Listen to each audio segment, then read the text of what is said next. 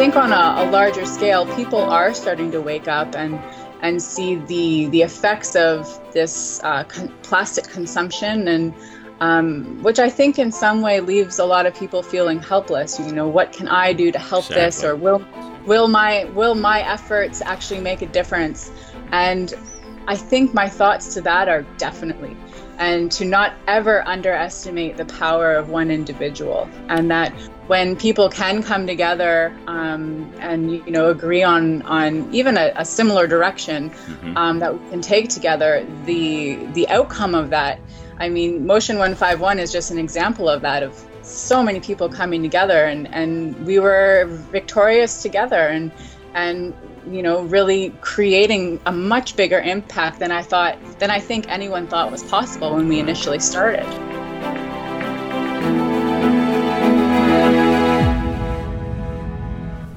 Knowing when to break through the boundaries of average to question the unquestionable is the sign of greatness. It's those moments when you get to the absurd stage that things truly get interesting. Well, the world is in need of a new generation of leaders who have the courage to break through the boundaries and question everything around them. Well, society is yearning for bold and enthusiastic women and men to provide the necessary leadership that will be required for the next leap forward. The journey to get to the brink can be unpredictable, but knowing you're at the brink, pure genius, my friends. Today, we are on the brink of greatness. Chloe and James, they are doing some really interesting work I want to tell folks about today, but it really ties to the oceans, and this is a concern of mine, our oceans, because, I remember reading the story a while back about that large, I forget what it's called, they'll know what it's called, but that large, massive, like it's almost like a continent unto itself of garbage, the Pacific Patch or something it's called, we'll find out. But it's a real problem, our environment, and a lot of people are not paying attention, and a lot of this stuff becomes very political as well, but it doesn't really have to be when it just comes back to taking care of the place so that we have, a clean environment and we don't look like a bunch of slobs when we leave it to the next generation, Mr. Kevin. Absolutely. I mean, it's amazing what Chloe and James are doing for the world and for the environment. I mean, when I look through and read about their story, thinking that they've cleaned up 120,000 pounds of waste in our ocean, it's just mind-boggling and staggering. They are out of Vancouver, but as I said when we started the program here, you guys, I asked you where you were at because you are travelers. You never know where you're at on any given day, huh? That's very true. Thanks so much for having us. We really appreciate it. Yeah, absolutely. I appreciate you both back for what you're doing. I want to get right to the point of this story, though. Let's get right to the what I call the point of impact. Now, what I love about the brink of greatness, Chloe, James, is that we're able to really look at, there are a lot of people out there who passionately care about this life, this planet, this earth, and they care about people and are making a difference out there, and you two absolutely qualify.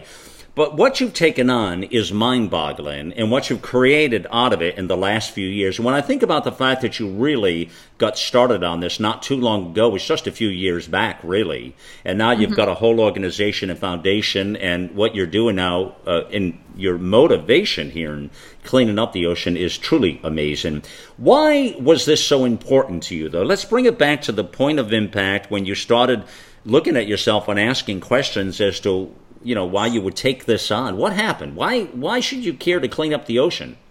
Well, James, I'll start with this. About 2011, 2012, I was doing a course on Vancouver Island in Canada, and I came across a woman named Joanna Macy, who's an eco-philosopher from Berkeley, California, and her work really teaches about the implications of our human impact on the planet and how we can start to reconnect people across the world to reawaken to our relationship to nature. And it's through this I ended up meeting through Skype a gentleman, Chris Jordan, who was working on a movie around the albatross population out in the Midway Island atolls. And I got to preview one of his films called Albatross. And it's through watching this film and the devastation of what's occurring out in our oceans at large, with so many millions of species of animals and marine life across the planet just consuming and being entangled, and really their populations are being detrimentally affected by our plastic consumption and our single-use disposable plastic habits. And so initially, when I started learning about this more and more, and then James as well, that's sort of what facilitated and brought together what is now the Ocean Legacy Foundation. And it really began as a platform to initiate people coming together. And how could we instigate this conversation at everyone's dinner table, or, as a common conversation, and finding these commonalities between global population, how we could bring a world together behind the preservation and conservation of our oceans. So you were looking for common cause, Chloe. It's really people that are passionate, right? Common cause, and get other folks involved. I want to ask you, James, how bad is it out there? Give listeners a moment of reflection on what we're talking. How bad is it? We're in the middle of the sixth great extinction on the planet right now. And plastic is one of the main contenders, but humans are at fault for basically everything that we do. Plastic is one of the things that we could tangibly work on, but we sailed 2,500 miles of open ocean, and what you were trying to name earlier in your opening was the North Pacific Garbage Patch, or the Garbage Patch. That's it. Yeah, the Great North Pacific Garbage Patch. And so we did an expedition on a two-masted sailboat. The entire trip was the purpose was to sample microplastics out in the North Pacific Garbage Patch, and every single sample that we took through 1,500 nautical miles of open ocean between Northern California and Mexico and Hawaii, we basically found samples of microplastic in every single sample. So, we were out in the middle of the ocean for 50 days and didn't see anyone else. Wow. And, when you're still finding straws and forks and bundles of rope and all types of industrial Flip-flops. fishing gears. Yeah. Flip-flops. Now, this stuff is just floating on the water's top? Is that it? It's through the whole water column. It all depends on what the specific gravity of the material is, but yeah, on a clear, sunny day, you'd see it all just looked like, little bits of plastic through the whole water column. It's really bad. In Canada, we're finding a lot of industrial material, and another major factor for us starting Ocean Legacy was looking at the materials that were washing up on shore from the Japanese tsunami in 2011. Oh, yeah. And that played a really big story around basically, Hawaii, Washington State, British Columbia, and Alaska. And we were inundated by all of that material, and so combining Chloe's skills and science background and my own maritime skills and background, that it was something tangible for us to collectively work on, and we just fired it up from there. What was the point, though, where before you jumped in and did it to this level, was it just a general awareness of all the things you're talking about, or was there some sort of an incident or something that happened that was so momentous to you both where you said, we got to do something about this? Well, Chloe was the real catalyzer of the plan. Between the Japanese tsunami, that was the thing that I think we both saw, and we have a. Was that part of the motivation that because I remember James, I remember reporting on that field of junk. You're right, and debris that was headed this way, and a lot of it started to hit the coast, and there's still a lot of that out there, is there not? it's still coming in. Right, still coming in, yeah. And it's still out there, and it'll be out there for a long time. Like, just for perspective, you know, I don't know where you guys live, but here in Vancouver, imagine a wave that hit all the way from Vancouver down to Seattle and inland about 50 miles. Oh, yeah. And washed everything out into the ocean. That's it. I remember. Same type of population density. You know, there's a lot of communities, a lot of cities in between Vancouver and Seattle in Japan. And just to interject here, a light bulb moment for myself was I was collaborating with a group down in California called the Ocean Cleanup, and they had connections up in Alaska, and they ended up connecting me with a gentleman by the name of Chris Pallister, who founded the Gulf of Alaska Keepers. Okay. And I was invited to go up to Alaska to participate in one of my first large-scale remote cleanups. And just seeing the magnitude of the pollution up, even in the most remote parts of Alaska, just really impacted me. We were finding, I think we collected like 40,000 pounds in 5 days. And we're talking some of the most remote areas on the planet.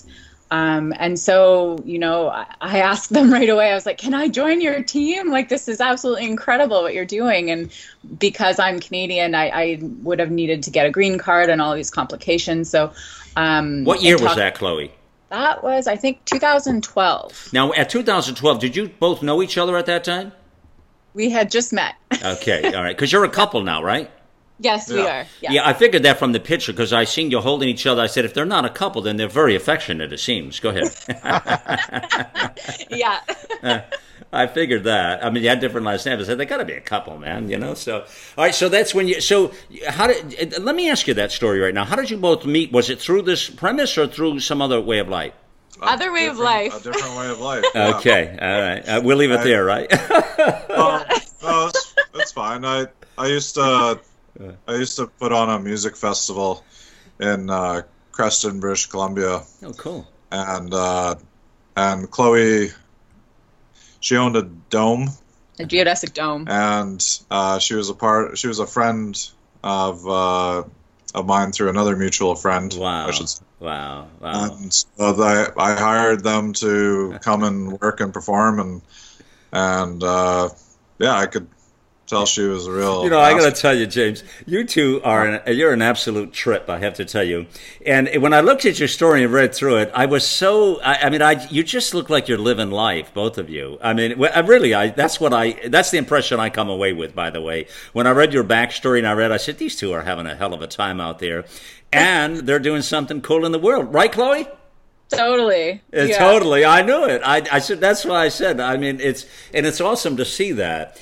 Well, I mean, you guys are total brink thinkers. So you meet back then. So, Chloe, you're inspired up there when you're up to Alaska and you're seeing this thing happen. But, I'm sorry, it was in Alaska. Or, no, it was Canada. Yeah.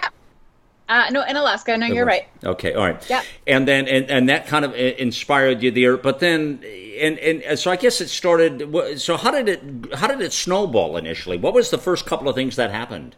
Well, James and I spend a lot of time on the water. Even before this project had started, we were living on a houseboat together, and we just started going out on our own and bringing groups of friends. And I take it neither of you get sick with the ocean waves. I take it, huh?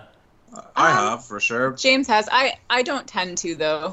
See, I couldn't do it. I would love to do what you just said. The houseboat and the water thing, like, that's like a real attraction to me. But, like, I could not do it. My stomach would be south a million miles away. Anyways, go ahead, as you will. Yeah. Don't put it past yourself. You just got to try it. You know, it happens to everybody. But does it?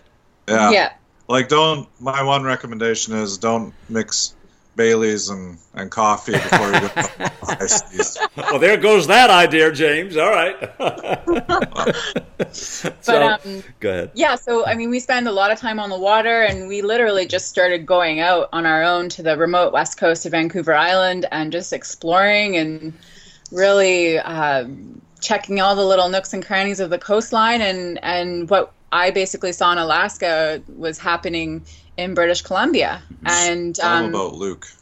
Oh, and then we ended up meeting a guy named Luke Osinenko, who's from this tiny little boat access only village out in Kayukit, which is the northwest sort of side of Vancouver Island. And we ended up meeting him at an ocean sort of event, and we were presenting. There were presentations happening, and then afterwards we ended up connecting with him, and he was like, "Oh, you guys are interested in cleaning up marine debris? Well, I've got a spot for you." And he literally right next to his home out in the remote coastline out there, he was just showing us these insane concentrations, even in Canada. And within a week or two, we were already out at his place with one of our good friends who kind of didn't know what he was getting himself into at the time. And we ended up out there for probably a week and a half just collecting debris and really kind of soaking in the issue in our own country. And throughout the years now, I mean, this is really common case for pretty much everywhere on the planet. So that sort of sparked the interest to start to create the larger, more global story around how all these places are connected by plastic pollution and how we're all facing this sort of global crisis together. Yeah.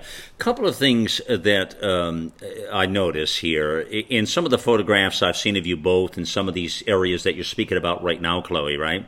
I mean, I would imagine the real high in all this, too, I would imagine you've seen some really magnificent, interesting, beautiful places of Earth that you would have never seen otherwise without this, correct?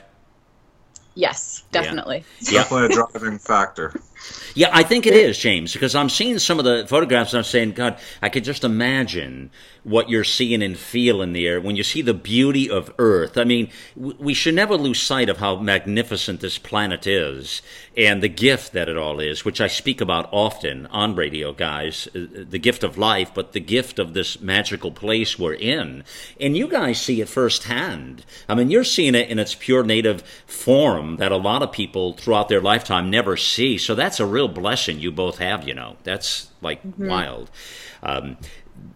The other thing is that what I also am guessing is that I would imagine this has profoundly changed your life in the way that when you talk about plastics and you talk about straws and all of these things, and a lot of us don't pay attention much to that, you know, styrofoam or plastic or bags and all this.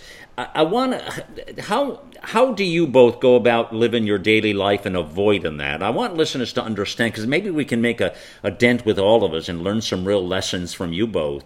How much of a change is this in your life, and what are the sort of things you avoid, and why, and what happens, and what should we all be doing? Yeah, well, I mean, have a water bottle. Have a stainless steel water bottle that you bring everywhere with you every day. And I think too, just getting in the habit of refusing to use single-use disposable plastics. I mean, you know, touching on bringing that water bottle or carrying a straw around with you. But I mean, I've even gotten to the point where, you know, I've forgotten my water bottle, and you know, and it's the either option of, you know, going to a public bathroom and drinking the water there. Or, I mean, you've got to assess your options, but. Well, would you hold on now? If that happened to you and you forgot that, so my question to you, Chloe, would you drink out of a water plastic bottle at that moment or no? No. See, that's what I thought. I kind of felt that. I knew that would be like breaking religion for you, wouldn't it? It's getting to that point, just because, I mean, when you go out into these wild places and you see the damage, exactly. I mean, even using polystyrene materials, which I've vowed to not use anymore.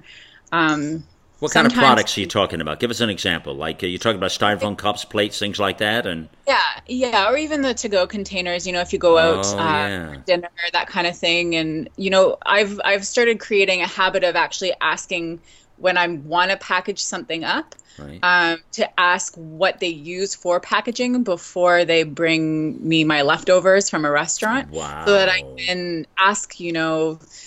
If they say they only have polystyrene, I've gotten restaurants to wrap it in the paper that they line the polystyrene in, and wow, what a trip! Yeah. Yeah.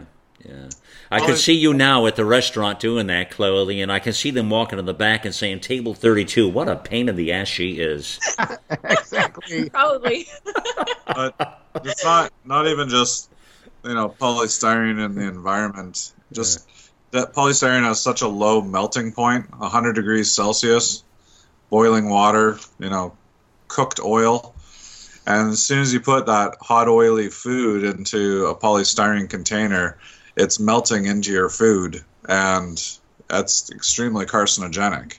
It's one of the worst ones out there. But we find whole beaches that have been replaced with polystyrene nurdles, and there's no sand anymore. You got to dig down, a few meters to be able to actually find, some sort of natural form of sand, gravel, and sticks. Interesting. It's one. I mean, It all depends on where you live. Like, each place on the planet has different lifestyles, so you find different problems of different materials, whether it's a tropical area or whether it's a cold northern industrialized area. Mm-hmm. Everyone's an offender in a different way. That's right. That's a great way to say it, James. Everybody is an offender, and many times they don't even know they're being an offender. I mean, a lot of times that's the case because it becomes part of our everyday life. We take it for granted. I'm impacted by what you just say about the packaging, how that kind of goes into the food. And, that's something that you may not think is important, but I guess over a lifetime that can be very important to your health. There's a bigger thing here, too, everybody, that I want to be aware of, is that all the stuff we're talking about, all of this impacts our life and our health in some way, shape, or form. And it may not do it today, but it does it over time. It's like it impacts you over the years. And I'm talking about the health of our bodies and our minds, for that matter, but definitely our bodies as well. It's all of this that has an impact on all of us. It's the day in and day out, day in and day out. And we take it for granted. And I think that's the case for a lot of things. I got like a million questions. We'll get to all of those right after the pause. We'll be right back. Think back to the last time you felt healthy and energized. The best times of our lives occur when we're at the peak of our health, sleeping better, full of energy and focus. We know that fades with age, and you might be feeling the effects of aging as low energy and poor sleep. But it doesn't have to be that way. There haven't been any nutrition systems designed to rejuvenate our bodies as we get older until now. Healthy Cell Pro is the only multi-nutrient system that impacts the building block of your body, the cell. Created by anti-aging expert and Nobel Prize nominee, Dr. Vincent Giampapa. Award-winning Healthy Cell Pro cuts through the complexity of nutrition supplements by simply giving you the purest ingredients, filling dietary gaps to nourish your cells and enhance your quality of life for optimal performance. Visit healthycell.com and use code OUTLOUD for an exclusive discount, or call 844-869-9958. So is the pollution getting into the water? I mean, I throw everything away. I never throw anything on the streets or on the beaches. Well, I hope or not. Anything. I know I don't. It's just something you don't do. No. Or you pick something up if you see it. Amen. So is it just people who are just throwing stuff on the beaches, or is it just that our waste from what we have that's where the government's dumping it off and it's getting into the ocean? How is it actually getting there? If you were in, say, Alberta or Colorado or anywhere on the eastern frontier of the Rocky Mountains, a long ways away from the ocean, all that snow melt every year, all year, that's coming out of the Rocky Mountains builds all of the streams and networks and rivers that flow through middle of North America. Some of them go north into the Arctic Ocean, and some of them go down south into the Caribbean. But they all get there, and there's an intense amount of networks of rivers and streams that connect basically everywhere through the whole of the planet. And it doesn't matter how far away you are from the ocean, your wrapper that is laying on a street and gets washed into a storm drain and connected into the dike system or into the river, it'll make its way from the middle of northern Alberta, Edmonton, down into the Mississippi River and end up in the Caribbean. It's not just the coastal communities that are causing this situation. So it's people being pollutants and not picking up after themselves. And I want to speak to just people even thinking they're doing the responsible thing by putting their garbage in the garbage, or even putting their recycling in the blue box or collection programs. Right. There's a lot of different points throughout these processes where material can easily escape into the natural environment via transportation, or even landfills that have been inadequately designed, too close to waterways, that sort of thing. For a lot of the more developing countries throughout South and Central America, or even, parts of Asia, we're looking at, people just dumping their waste literally in rivers and waterways and having that washed out into the oceans, as well as, even dumping into the forests and just lighting it on fire. That's a very common sort of waste management practice that's being practiced in millions of parts of the world. So there's millions, really, of leakage points, you could call them, on the planet. And it's through these points that 8 to 13 million tons every year of plastic waste is entering into our ocean ecosystems. And it's estimated that about more than 75 and now even up to 90% of the waste entering our ocean is actually sinking. So what we're finding out in our cleanups is really just skimming the surface of what is happening on the planet and the materials that we're actually even able to access. I kind of assumed that a lot of that was sinking, Chloe. I kind of guessed. Thanks for saying that, because I assumed that. A lot of this stuff is probably a bigger problem than what we think, that we can't even get to it, Let me ask you about that. I just want to reflect back a moment on the garbage patch. They call it the garbage patch, isn't it? Yes. Yeah. There's 5 of them. There's 5 of them. Okay, so what I understand, James, and I remember reporting on this on the news programs. I remember studying, talking. I read the backstories on this a few years ago, because this has been around for a while now. And it's sort of like, so what's the real story? What's the real take on that? Because it's like I never really hear anything being done about it. It's like they don't know what to do with it or something. It's like the size of a country now, isn't it? Or it's getting pretty big, isn't it? I think one of the most recent studies by the Ocean Cleanup has suggested that it's 16 times greater than what we originally thought. Wow. And so we're looking at even bigger than Texas. That's what I understand. Yeah, so it's a huge problem, and it's continuing to grow. So all this garbage is collected in the ocean. Let's explain what it is, Chloe. All this garbage is like a mass of garbage, right? That's all collected together? Well, what ends up happening is how James and I were explaining how plastics get into the ocean. Waves and different weather patterns converge these plastics into 5 different spots, convergent zones in the ocean.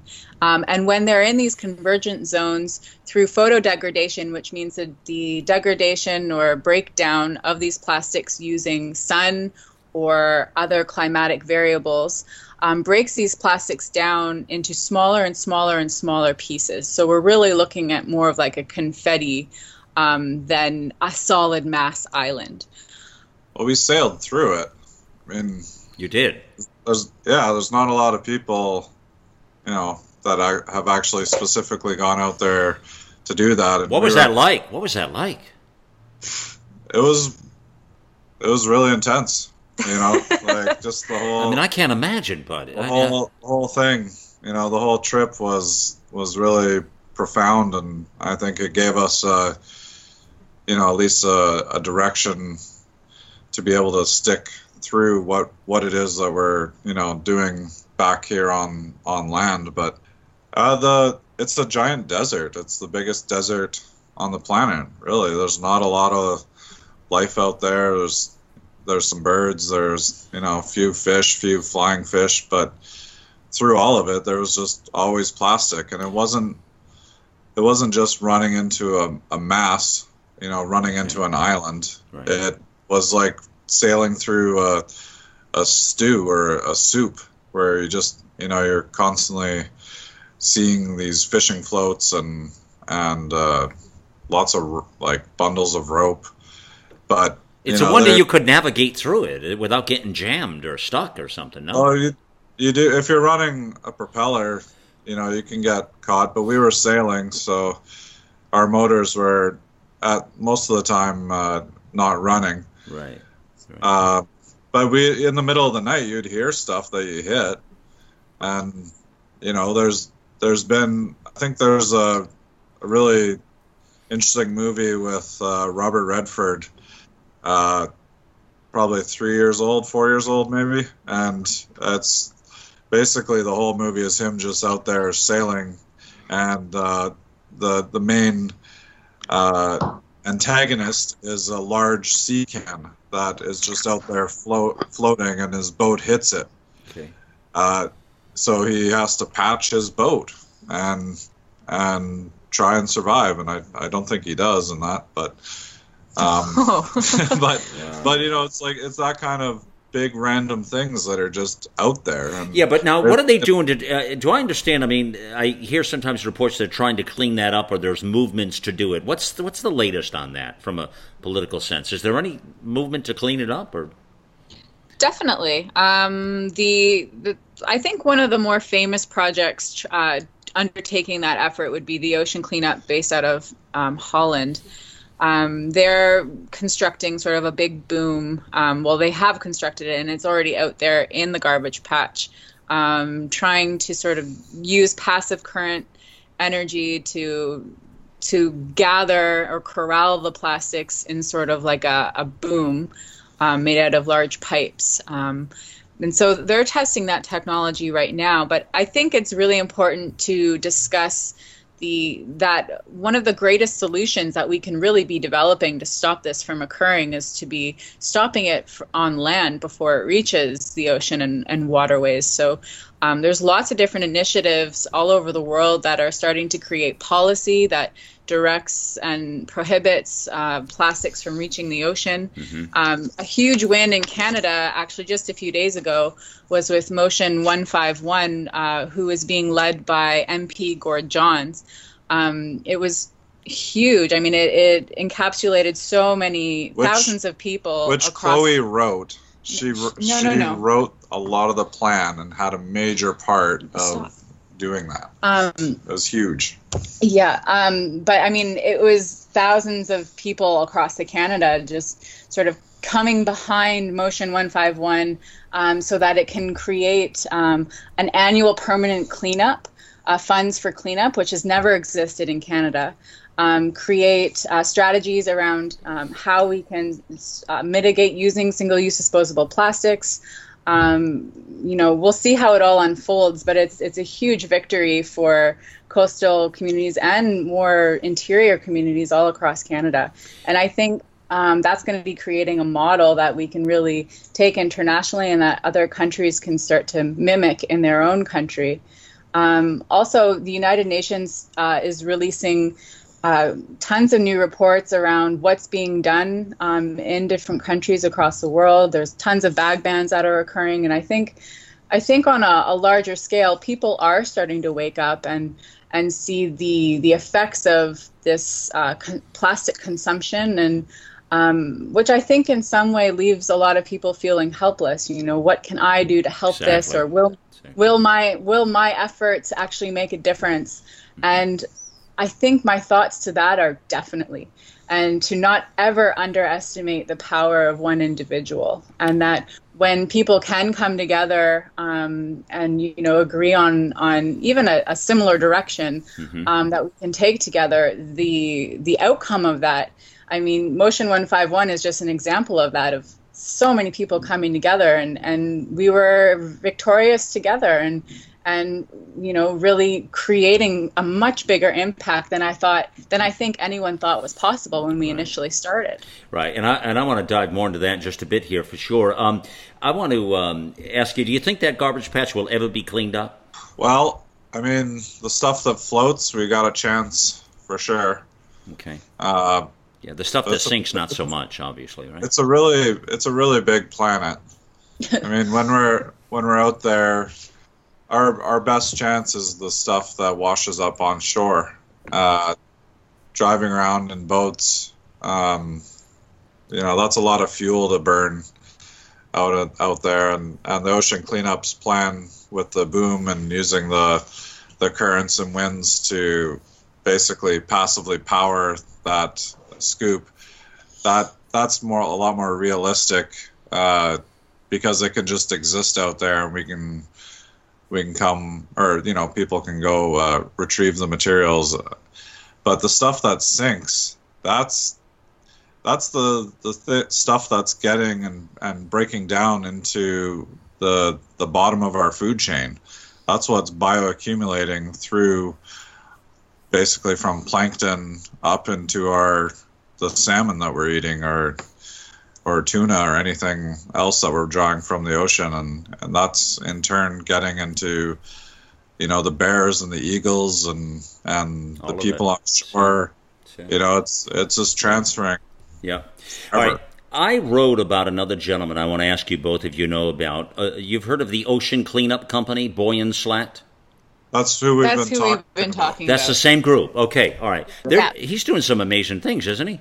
That's who we went out to do the sampling for, was their company. When we sailed out there, they're the ones that funded the research. All right, fantastic. Wow, I wrote a whole piece about him. I mean, and I'm on his website right now. Over 5 trillion pieces of plastic currently litter the ocean. It's the largest cleanup in history. I'm going to do a connection back and forth on this, but he was like 17 years old when he started this thing, right? He's a young guy. Yeah, I think he was, yeah. Yeah, have you met him? Have you guys met him? Yeah, I ended up meeting him this year. We were invited to go down to the launch of the System 1. So I ended up on a boat with Boyan at one point.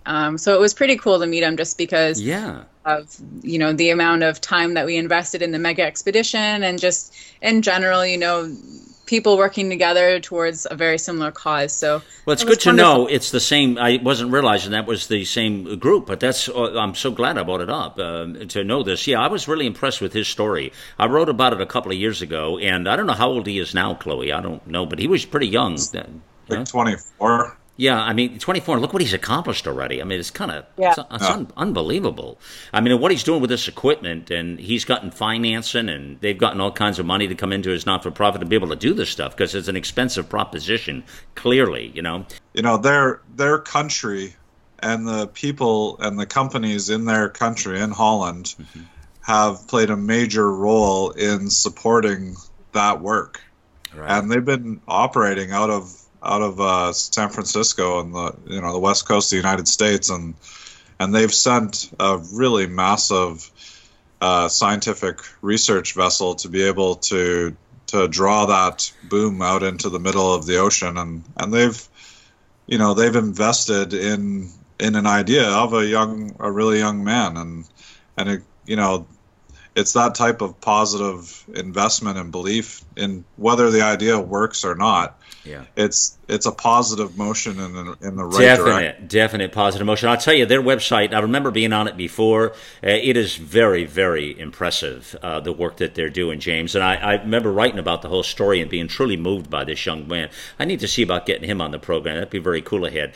Now, there's a lot where this story turns now, because you guys have created your own program here. You call Ocean Legacy Foundation, right? Correct? Yeah. Yeah. So I want to talk more about that. I want to talk about how people can get involved. I feel your passion. It speaks so loudly through your words and the things you're doing. And I got to tell you, it is an incredible honor for me to have you guys here and talk about this. And there's so much. I want to get the word out on this. I want to get the word out on what you're doing. I mean, I'm a big fan of what you're doing here and the movement behind you. Obviously, I'm moved by it because I've been wrote about Boyan. It's why we contacted you guys, and I'm so glad we did to get you on the show here. Friends, we're going to take a quick pause here. I'm really enjoying this story because, you see, you can make a difference out there. You can make a difference, and we're seeing it right here. I mean, and the stories are profound, but there's some lessons, a lot of lessons here, actually, we can all learn and improve. We'll be back in just a moment here. The goal is to deliver a message of truth, inspiration, and hope to the world, to unite people from all backgrounds and beliefs in an effort to advance humanity. News blogs, informative podcasts, and entertaining videos. It's AmericaOutloud.com, where the conversation never ends, with 24/7 streaming on our free apps on both Android and Apple. Welcome to the new era in communications, America Out Loud Talk Radio.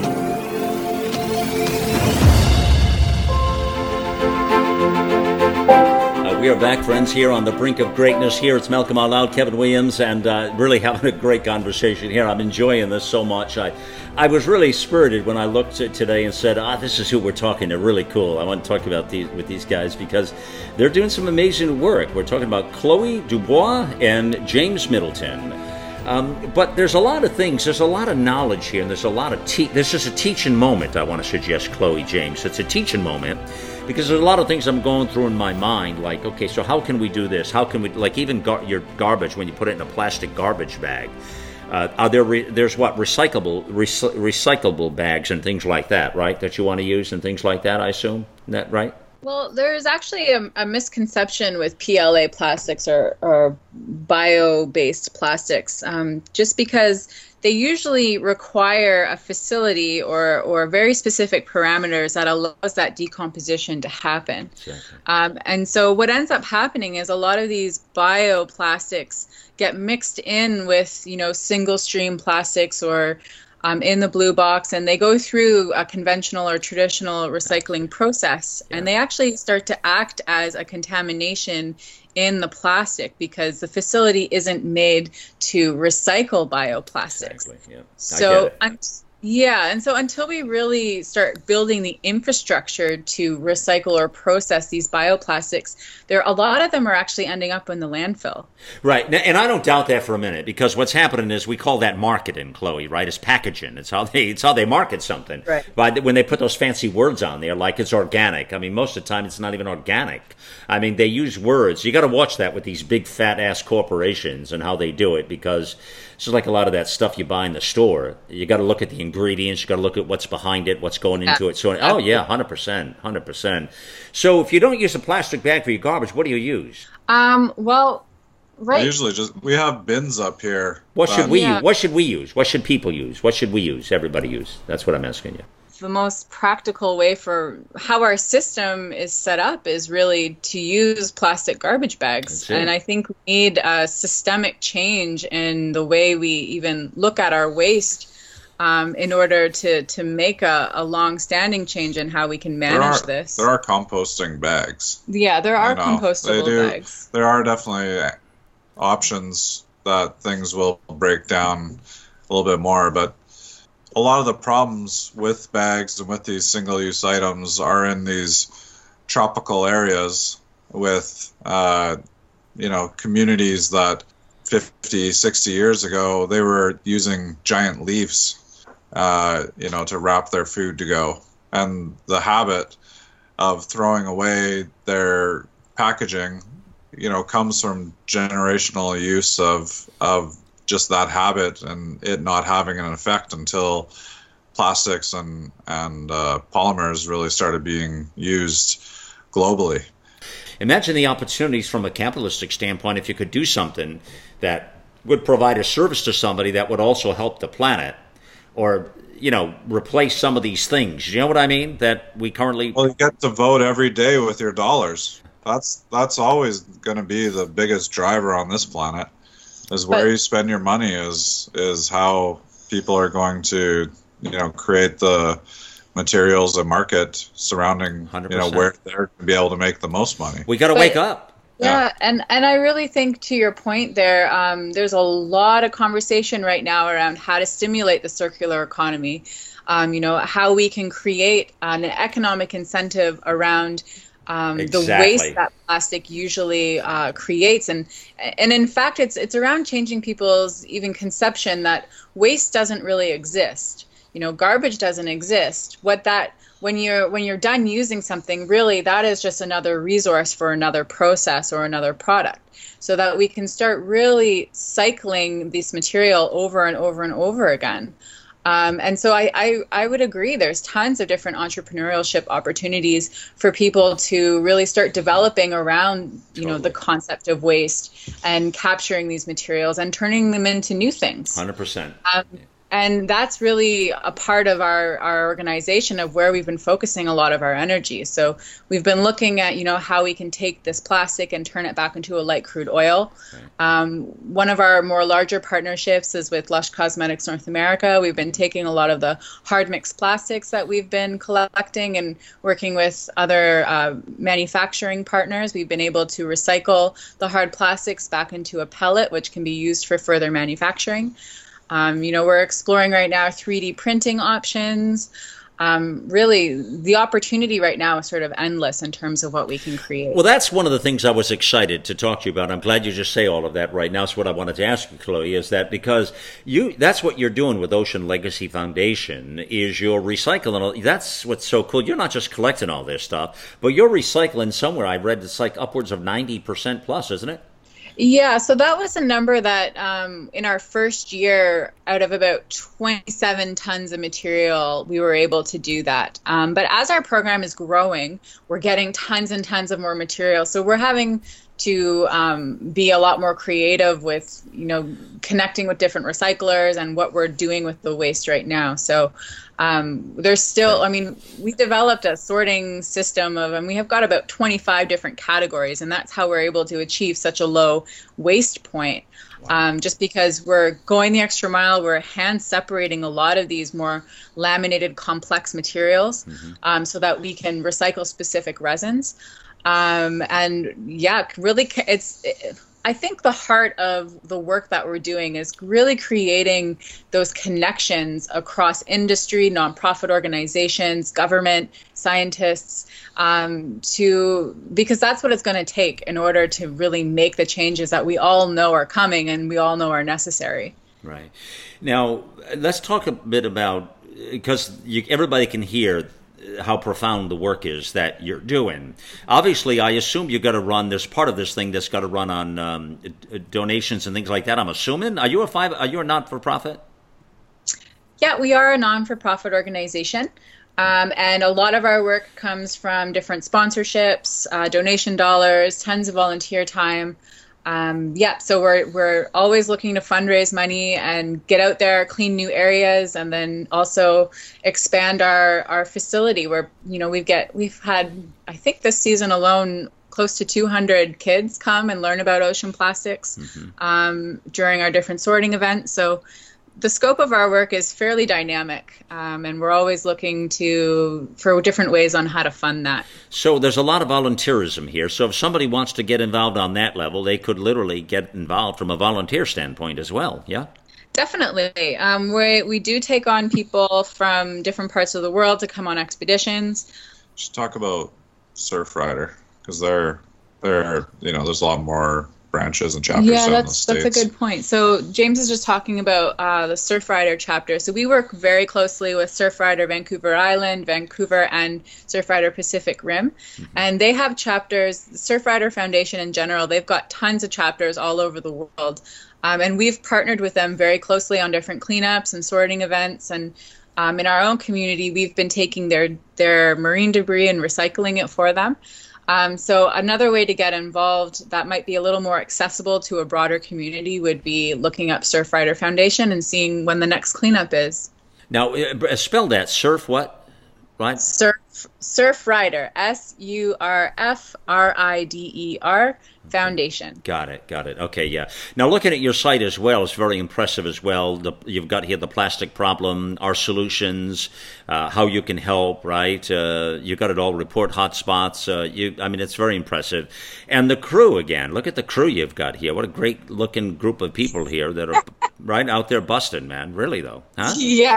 They work so hard. Like, this would not be possible without our core crew. I was going to say, you've got some people here. Now, are these people, Now I assume some of these people you have to pay. This can't all be volunteer. These people have to make a living, don't they, or don't they?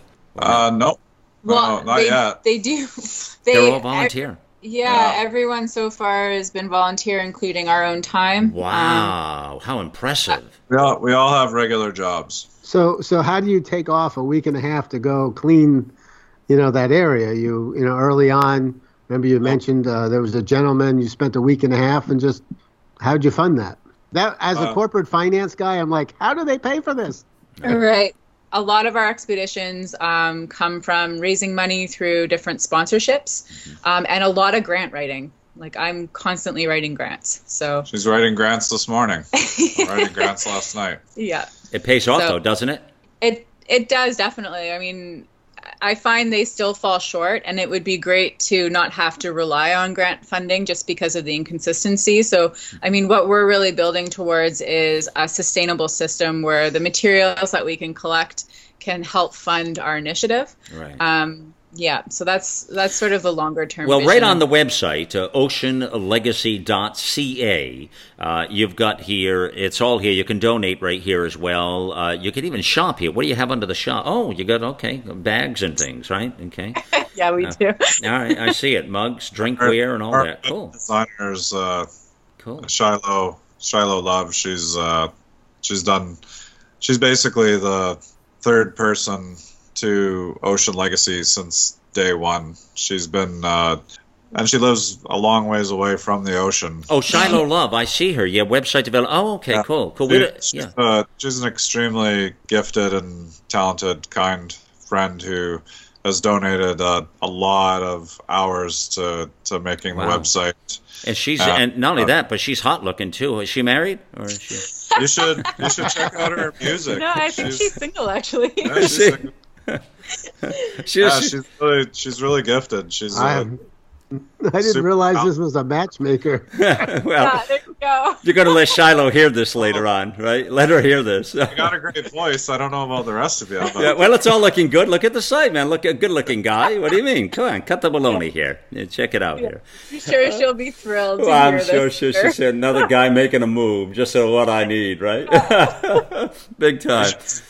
The artwork she does, it's incredible. She is seriously brilliant. She's a professional airbrush artist, and she writes music. Yeah, she's really. Well, I always we're really lucky to have. I always wanted to date an artist. That's perfect. Okay, all right. Now moving it along. Yeah. There you go. So sorry. So you had mentioned that you have regular full-time jobs, and so you do this. Yeah, we own a contracting business, and okay.